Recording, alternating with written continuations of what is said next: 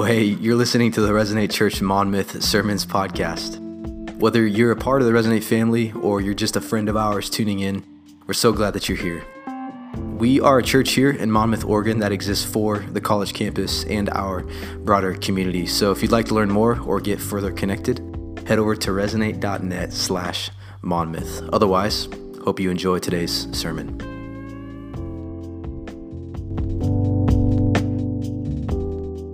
Last week, I'm sorry. Hopefully you can catch up here. But we're gonna blaze through this, and we're going to recap what Ben taught us last week. So we saw, against God's will and design for his people, that Israel demanded that God give them a king. We saw this in 1 Samuel chapter 8. They wanted to be just like all of the other nations. So Israel looked out and said, they have kings to guide them. We need one too. So rather than the Lord being their one true king, they wanted a mortal king to guide them. So thus far we have Saul. And after Saul, there comes David and Solomon and a huge succession of kings. There's 42 to be exact. And after Solomon's reign had ended, Israel was split into two kingdoms rather than one. So if you remember the map that Ben had on the screen, there was the north kingdom, which is Israel, and there was the south kingdom, which is Judah. Israel was eventually captured by the Assyrians. And later on, a couple hundred years, we see that the south, Judah, was captured and sent into exile in Babylon. So Babylon had conquered Judah and had brought God's people into captivity for 70 years. And before we open our Bibles and talk about the Babylonian exile, we need to understand two things about this. That, number one, the exile is not an injustice. And number two, it is not shocking. So we see in Scripture that God warns his people against idolatry time and time again, dating all the way back to the original Mosaic law. If you've heard about the 10 Commandments, that's what I'm talking about here. One of the first 10 Commandments was that you shall have no other gods before me. That was a command to God's people. Have no gods before me. You see that in Exodus chapter 20. So the cyclical story of rebellion to redemption continues. And to answer the question, why was Judah sent into exile, we need to understand this too. So the very, very brief answer to this is because sin. But the longer answer is found in the biblical historiography. And in the biblical historiography, there we read that the promise to the Israelites concerning the land was not unconditional, but depended on the obedience of the people to God's law. It's a long sentence, I'm going to say it again. So we read that the promise to the Israelites concerning the promised land was not unconditional, but depended on the obedience of the people to God's law. And Moses states it like this in Deuteronomy 28. This is a command from the Lord saying, if you guys sin against me, this is going to be your outcome. So Deuteronomy chapter 28, it won't be on the screen, but it's pretty short. So God is saying to the Israelites, if you are not careful to do all the words of this law that are written in this book, the law of Moses, that you may fear this glorious and awesome name, the Lord your God, then the Lord will bring on you and your offspring extraordinary afflictions severe and lasting, and sicknesses grievous and lasting. So God's taken sin pretty dang seriously here. So from the original 10 Commandments up until now, all of the Old Testament prophets prophesied judgment upon God's people, and all of the prophecies came true. So things aren't looking good for Israel. Things aren't looking good for Judah at this point. So the people continue to worship idols and commit all kinds of terrible sins. And after a brief time of prosperity during the reign of David and Solomon, it just continued to get worse and worse. So Judah lasted about 150 years longer and knew some good kings like Jehoshaphat, Hezekiah, and Josiah. Ben taught us this last week. But the majority of the people sinned grievously against their Lord and their neighbors, despite the continuous admonitions of the prophets. So for clarity, here's what we have seen throughout the story of God thus far. We've seen that God repeatedly warns his people against sin and the outcome of sin. We see the majority of kings had failed, in turn leading Israel away from God's design for them. And God, in his perfect justice, has to punish his people for their lack of repentance. So here we are. This is our context now. The result of everything we just went over is that Judah is taken captive by the Babylonians as God had warned them. And this is where we're going to spend a majority of our time. So if you guys have your copy of Scripture, we'll be in Jeremiah chapter 29. If you don't have your copy of Scripture, pull out your phone. It's also going to be on the screen. It's pretty lengthy. so bear with me. And if you don't know, Jeremiah is one of the Old Testament prophets. He witnessed the Babylonian captivity, but wrote this letter to the exiles from outside of the Babylonian exile, just so we're all aware. So Jeremiah chapter 29, we'll start in verse 4, and we'll go through to verse 14. So thus says the Lord of hosts, the God of Israel, to all the exiles whom I have sent into exile from Jerusalem to Babylon. Build houses and live in them. Plant gardens and eat their produce. Take wives and have sons and daughters. Take wives for your sons and give your daughters in marriage that they may bear sons and daughters. Multiply there and do not decrease. Seek the welfare of the city where I have sent you into exile and pray to the Lord on its behalf. For in its welfare you will find your welfare. For thus says the Lord of hosts, the God of Israel, do not let your prophets and your diviners who are among you deceive you, and do not listen to the dreams that they dream. For it is a lie that they are prophesying to you in my name. I did not send them, declares the Lord. For thus says the Lord, when 70 years are completed for Babylon, I will visit you, and I will fulfill to you my promise and bring you back to this place.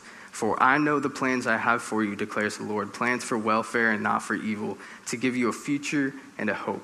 Then you will call upon me and come and pray to me, and I will hear you. You will seek me and find me, and when you seek me with all your heart, I will be found by you, declares the Lord, and I will restore your fortunes and gather you from all the nations and all the places where I have driven you, declares the Lord. And I will bring you back to the place from which I sent you into exile. Okay, I know this is a fat chunk of scripture. I'm going to break it down for us into 5 parts so we can easily understand what the heck is going on here. So 1, we see that God owns it. He sent his people into exile. So Judah was captured, but God is saying, I'm going to own that. I let that happen. I am sovereign. I am in control. It's not Babylon's fault. It's my fault.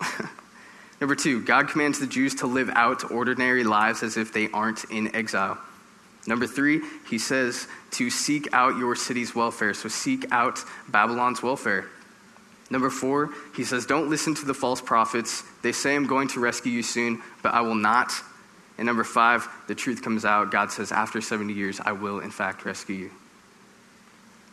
So now that we can easily understand the storyline of what we just read, we can dive into the 3 key points that are crucial and applicable in our current seasons of life. And all of us sitting in this room have one thing in common, that we have a home. We reside somewhere, whether it's here in Monmouth or Independence or Pullman, Dingman. Good to see you. We all have something in common. We reside somewhere. We call somewhere home. So let's go back to verse 5, and we'll dissect this a little bit, and then we'll get into our key points. So verse 5, God is commanding the Jews to build houses and live in them, plant gardens and eat their produce, take wives and have sons and daughters, take wives for your sons and give your daughters in marriage, that they may bear sons and daughters, multiply there and do not decrease. But seek the welfare of the city where I have sent you into exile, and pray to the Lord on its behalf, for in its welfare you will find your welfare. Okay, so understand the context of the Jews here that are in Babylon. So they were sojourners in a land that they were brought to, but they were not welcomed in. They were discriminated against, they were resented, they were met with a lot of hostility, and among the world's most undesired places, Babylon would have sat near the top for even a faithful Israelite. You know, it sucked there. Like, they didn't want to be there. That's the point. So God is asking them to live as though they aren't in exile, just live out ordinary lives. And it seems pretty unethical when they're met with hatred. And Babylon was not a place to settle down and raise children, but they're going to be here for 70 years. That's what this scripture is telling us. So why are we spending time on this? Like, hopefully we don't feel like we're in exile in Monmouth. Hopefully we don't hate Monmouth. And hopefully we don't despise this town, but if you do, check out Taco Tuesday. It's great. Just joking. It's decent at best. You can hate me if you want. On the flip side, maybe you do hate Monmouth. Maybe you do hate the place where you live. And if you're somewhere in between, just think of any place that you despise and imagine living out the rest of your life there. And imagine that God is clearly asking you to love the city that you so desperately want to leave. So the question is, do we stand by waiting for the next anticipated season? Do we long for the next season hoping that things will get better and easier? So no, we do not. Clearly, God is telling us in Jeremiah chapter 29 that no, we do not stand by and be idle. And this brings us to our first point. God is telling us in verses 5 through 7 that the best thing for our city is for us to desire God to be at work in it. So the best thing for our city is for us to desire God to be at work in it. So again, God is telling the Jews they will remain citizens of Babylon for a long time. But what God is not saying is to stand by and be idle until he comes and rescues them. And the language used in verses 5, 6, and 7 are actually very similar to the creation account. So when God created Adam and Eve, he told Adam and Eve to be fruitful and multiply. He says to tend the land, to live pretty much ordinary lives. So this is the point of the scripture. That we flourish when we sink our roots into our current context and dare to believe that fruit can grow even here. So we flourish when we sink our roots into our current context and dare to believe that fruit can grow even here in Monmouth, Oregon. Obviously, we have it way better than the Jews in Babylon. So if God's design for a flourishing people remains the same in the midst of suffering, then surely it must right here in Monmouth, Oregon. So our current context is not a pit stop, and the moment it becomes a pit stop, or we don't desire this place, that's when we become tempted to become idle and stand by. There was a guy, he died a while ago, but his name was Samuel Rutherford. He was a Puritan letter writer, and he once spoke of God as a gardener and himself as a plant. And he says this: "The great master gardener, the Father of our Lord Jesus Christ, in a wonderful providence, with his own hand planted me here, where by his grace, in this part of the vineyard I grow, and here I will abide, till the great master of the vineyard think fit to transplant me." So what if we too saw our present place as a garden or a palace? Not because the soil feels rich or the furniture looks elegant, not because Monmouth looks elegant. Maybe it does to you, I don't know. But maybe it's because our Father, the gardener, has planted us here and Christ the King dwells here. So what does Monmouth as a garden or palace look like? It means tending our gardens and tending our palace for our one true King. Gardens don't just grow by being idle. Courtney and I have a garden in our backyard, and we found that out very quickly. It's like we actually have to do something. We have to water it and take care of it. Like sometimes 2 or 3 times a day when it's 100 degrees out. It's the same thing. They need water, they need good soil, they need daily care. And Monmouth has good soil if we choose to look for it. Within Monmouth, look for the places that need to be watered. We look for the places that need daily care. Then we can watch the master of the vineyard grow his small garden into a grand palace. So practically, what does this look like? It looks like setting weekly rhythms. Like your neighbor across the street, maybe he's going through an awful divorce right now. Invite him over for dinner. So maybe you met a student on campus and he's a struggling alcoholic or he's struggling with addiction. Invite him to Village. Like you Tyndale guys, like you guys are ballers at Smash Bros. Like have a game night. Invite people over. There are messy lives all around us, and God is waiting to turn a dead garden into a flourishing vineyard by his grace. That's what God's saying here. And God takes it a step further. If we look at verse 7. So God doesn't just ask us to do ordinary things that need to be done solely for our good, but also for the sake of everybody else in our proximity. So again, if we look at verse 7, God is saying, "Seek the welfare of the city where I've sent you into exile and pray to the Lord on its behalf, for in its welfare you will find your welfare." That is such a profound command by God. It's like, how profound is it that God asked the Jews to pray for the welfare of the city that hates everything God is for? John Piper, if you don't know John Piper, he's a pastor, pretty famous. He puts it this way. He says, "Ask for great and good things to happen for the city. Ask that they happen by God's power and for his glory. Never lose sight of the ultimate good that the city needs 1,000 times more than it needs material prosperity." Christians care about all suffering, but most of all, we should care about the eternal suffering because that's the greatest danger every city faces. So straight up, like when was the last time we looked upon our cities and we wept for our cities?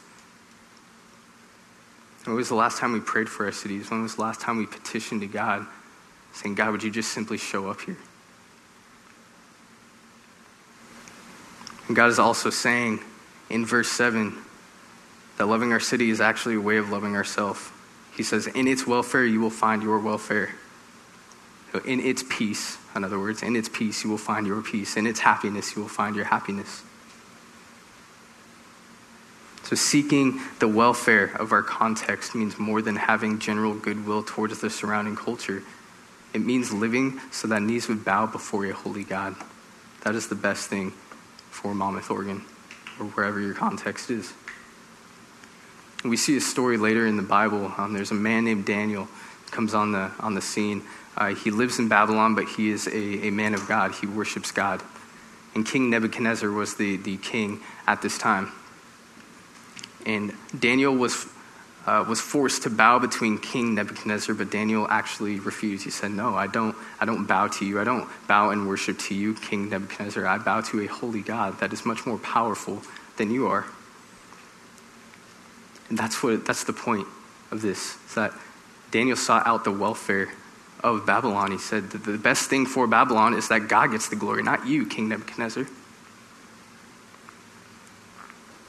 And moreover, Daniel knew that if he refused to bow before King Nebuchadnezzar, he probably would die. He would probably get killed right on the spot. And something else actually happened. Daniel's faithfulness actually bore fruit. So King Nebuchadnezzar eventually did declare that, oh my gosh, the God of Daniel must be the one true God. So it bore fruit. And Daniel knew that even though he might be killed, he didn't care, because he knew that his citizenship did not lie in Babylon, but it actually lied in the heavenly realm at the right hand of God. And that brings us to our second point. So if we read Jeremiah chapter 29, we can clearly see that we are citizens of another kingdom. We are citizens of another kingdom. So we're gonna go back and reread verses 10 through 14. Just really quickly. It says this: For thus says the Lord, when 70 years are completed for Babylon, I will visit you, and I will fulfill to you my promise and bring you back to this place. For I know the plans I have for you, declares the Lord, plans for welfare and not for evil, to give you a future and a hope. Then you will call upon me and come and pray to me, and I will hear you. You will seek me and find me when you seek me with all your heart. I will be found by you, declares the Lord, and I will restore your fortunes and gather you from all the nations and all the places where I've driven you, declares the Lord, and I will bring you back to the place from which I sent you into exile. So again, we see God telling his people that they're going to remain citizens in Babylon for 70 years, and then he makes a promise to bring them back to the kingdom that they belong in. And if you didn't know, this is scripture. This scripture is a prophetic word looking toward King Jesus and the redemption that he will bring forth, the salvation that he will bring forth for us as Christ followers. And we know this if we look at 1 Peter chapter 1, verse 17. And Peter uses this language for Christ followers, saying that we are exiles and we are sojourners on earth, because we don't belong here. We belong at the right hand of God in heaven. So 1 Peter chapter 1, verse 17 says this: And if you call on him as Father who judges impartially according to each one's deeds, conduct yourselves with fear throughout the time of your exile, knowing that you are ransomed from the futile ways inherited from your forefathers, not with perishable things such as silver or gold, but with the precious blood of Christ, like that of a lamb without blemish or spot. So God promised the Jews to bring them back to the kingdom they belonged in, and Peter is telling us the exact same thing today. So he is telling us how we ought to view our time of exile on this earth, to have a holy reverence of God, reminding us that we have been ransomed from perishable things we once looked upon to give us hope. And we've been ransomed by the blood of Jesus. So this is the sobering and humbling reality of this scripture, that Monmouth isn't our true home. God is. Your hometown isn't your true home. God is. Grandma's house isn't your true home. God is. Tim Keller was a renowned pastor, pretty famously known. He passed away a few months ago, and his last words were this. He said, "There is no downside for me leaving, not the slightest. I'm ready to see Jesus." Tim Keller got it, and so should we. Tim Keller knew that his citizenship did not lie on this earth. He knew that his citizenship lied in heaven because Jesus has ransomed him by his blood. And we sing about this truth all the time as well, and I think we're going to later after the sermon. We sing lyrics like, "When the age of death is done, we'll see your face bright as the sun." We are all sojourners in a foreign land until Christ calls us home. We're just asked to steward our context in a godly manner until then. So Jeremiah chapter 29 is looking ahead. It's a prophetic word of our future citizenship. Oh, there's a book called Faith for Exiles. It's written by David Kinnaman and Mark Matlock. And the entire premise of this book is how we are to be resilient people and exercise faith in a place where we are exiles. And they call our world a digital Babylon. And they take the stance that we are discipled by the things commonly found around us. In this case, it would be technology or our cell phones. So the term digital Babylon seems to be pretty fitting for our current culture. And they say this in regard to combating passions of the flesh as exiles in a digital Babylon. So they took a survey of a wide demographic of people of all ages, and they found this. This is what they said. They said, "We discovered that people don't learn to follow Jesus simply by having lots of great head knowledge about him, although having the right beliefs matters. Experiencing Jesus is found along a relational pathway with family, friends, and other people who love and experience Jesus. We are loved into loving Jesus." So no matter the time period, the culture, the context, what catastrophe is going on around us, the same timeless truth applies to us. Surround ourselves with people who love Jesus because we are loved into loving Jesus. And again, to put this practically, this is why we have community, and this is why we have villages. This is why we have missional homes. This is why we have godly marriages. And this is why we hang out with each other until 2 a.m. and then regret it the next day because we have to wake up at 6 a.m. to go to work, and then we do it all again. This is the point. We get to look forward to our future citizenship in heaven because we get to see a glimpse of it on earth. We call it heaven on earth. We get to see a glimpse of heaven on earth by God's grace. So much like the Jews in exile, there will be many cases where in our time of exile on this earth, we're going to suffer. There's going to be times where we suffer grievances, we suffer hard circumstances, we suffer repercussions of sin. And in all of these cases, we can rest assured knowing that there is one who set the perfect example, and that is Jesus. So he who knew no sin became sin on our behalf. So not only is Jeremiah 29 pointing at our future citizenship, but it is looking toward the future of our suffering Messiah. And this is our last point. We follow the example of a patiently suffering Messiah. So you're going to go back and look at verse 11. So Jeremiah 29:11, your classic coffee mug scripture. Maybe it's on your doormat at your front home. But we're going to put it into context here. So, "For I know the plans I have for you, declares the Lord, plans for welfare and not for evil, to give you a future and a hope." So we're going to sound like a broken record this entire summer, and we've said it countless times, that everything in the Old Testament, all the prophetic words, they're all pointing to Jesus. They're all pointing to King Jesus coming. So God sets the standard for his people as they're in exile in Babylon. To not be idle, to be a light in a place that only knows darkness, and to pray for the place that stands against all that God is for, and to do it while suffering for 70 years. So if we fast forward in the narrative about 600 years from the Babylonian exile, Jesus entered the scene to become an exile on this earth. And not to compare the Jews to Jesus, but I want us to see something here. I want us to see just how scandalous the life of Jesus was. Scandal of grace, that is. So the Jews, this should be on the screen too. The Jews unwillingly went into exile, though they deserved it. Jesus willingly went into exile in a world that hated him. The Jews fell short of God's glory in exile, but God did not turn his face from them.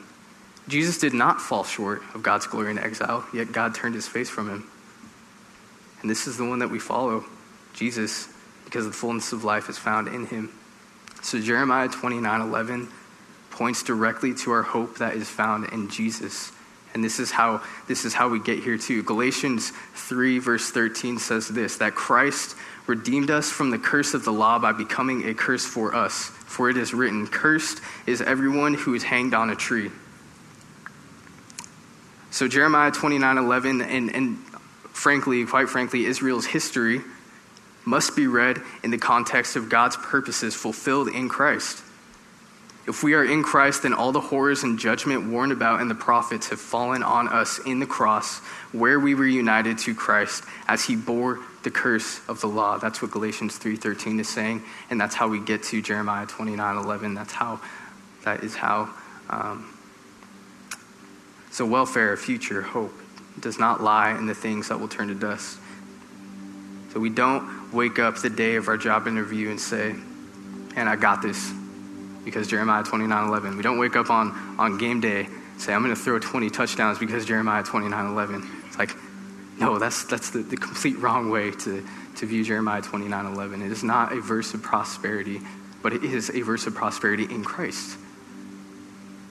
So Jeremiah 29:11 speaks about the future hope that was already accomplished by Jesus. We already have it. So when we suffer, we look to Jesus. When we hurt, we look to Jesus. When we feel hopeless, we look to Jesus. So all of these circumstances should drive us to cherish the hope that is found in Jesus and Jesus alone, because he experienced it. And he bore our sins on our behalf. He became a curse. He bore the curse of the law on our behalf. So if this still seems confusing for us, I still don't understand the context of Jeremiah 29:11 and how that's a word of prophecy towards looking ahead to Jesus. This is it, that it was necessary for Jesus to become a foreigner in a land that hated him. It was necessary for Jesus to suffer during his life on earth. It was necessary for Jesus to be crucified and ultimately killed. So all of these things were necessary for us, but here's the catch, that Jesus didn't have to do any of it.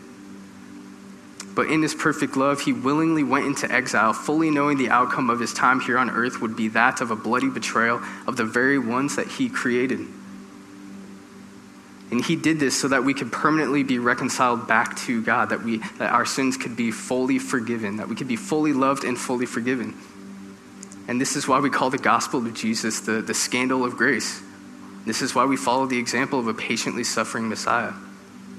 So welfare, a future, a place of no more suffering, hope is found in Jesus. And if you're still a little bit confused as to what this all means for us, like what is the gospel, what is the scandal of grace, this is it.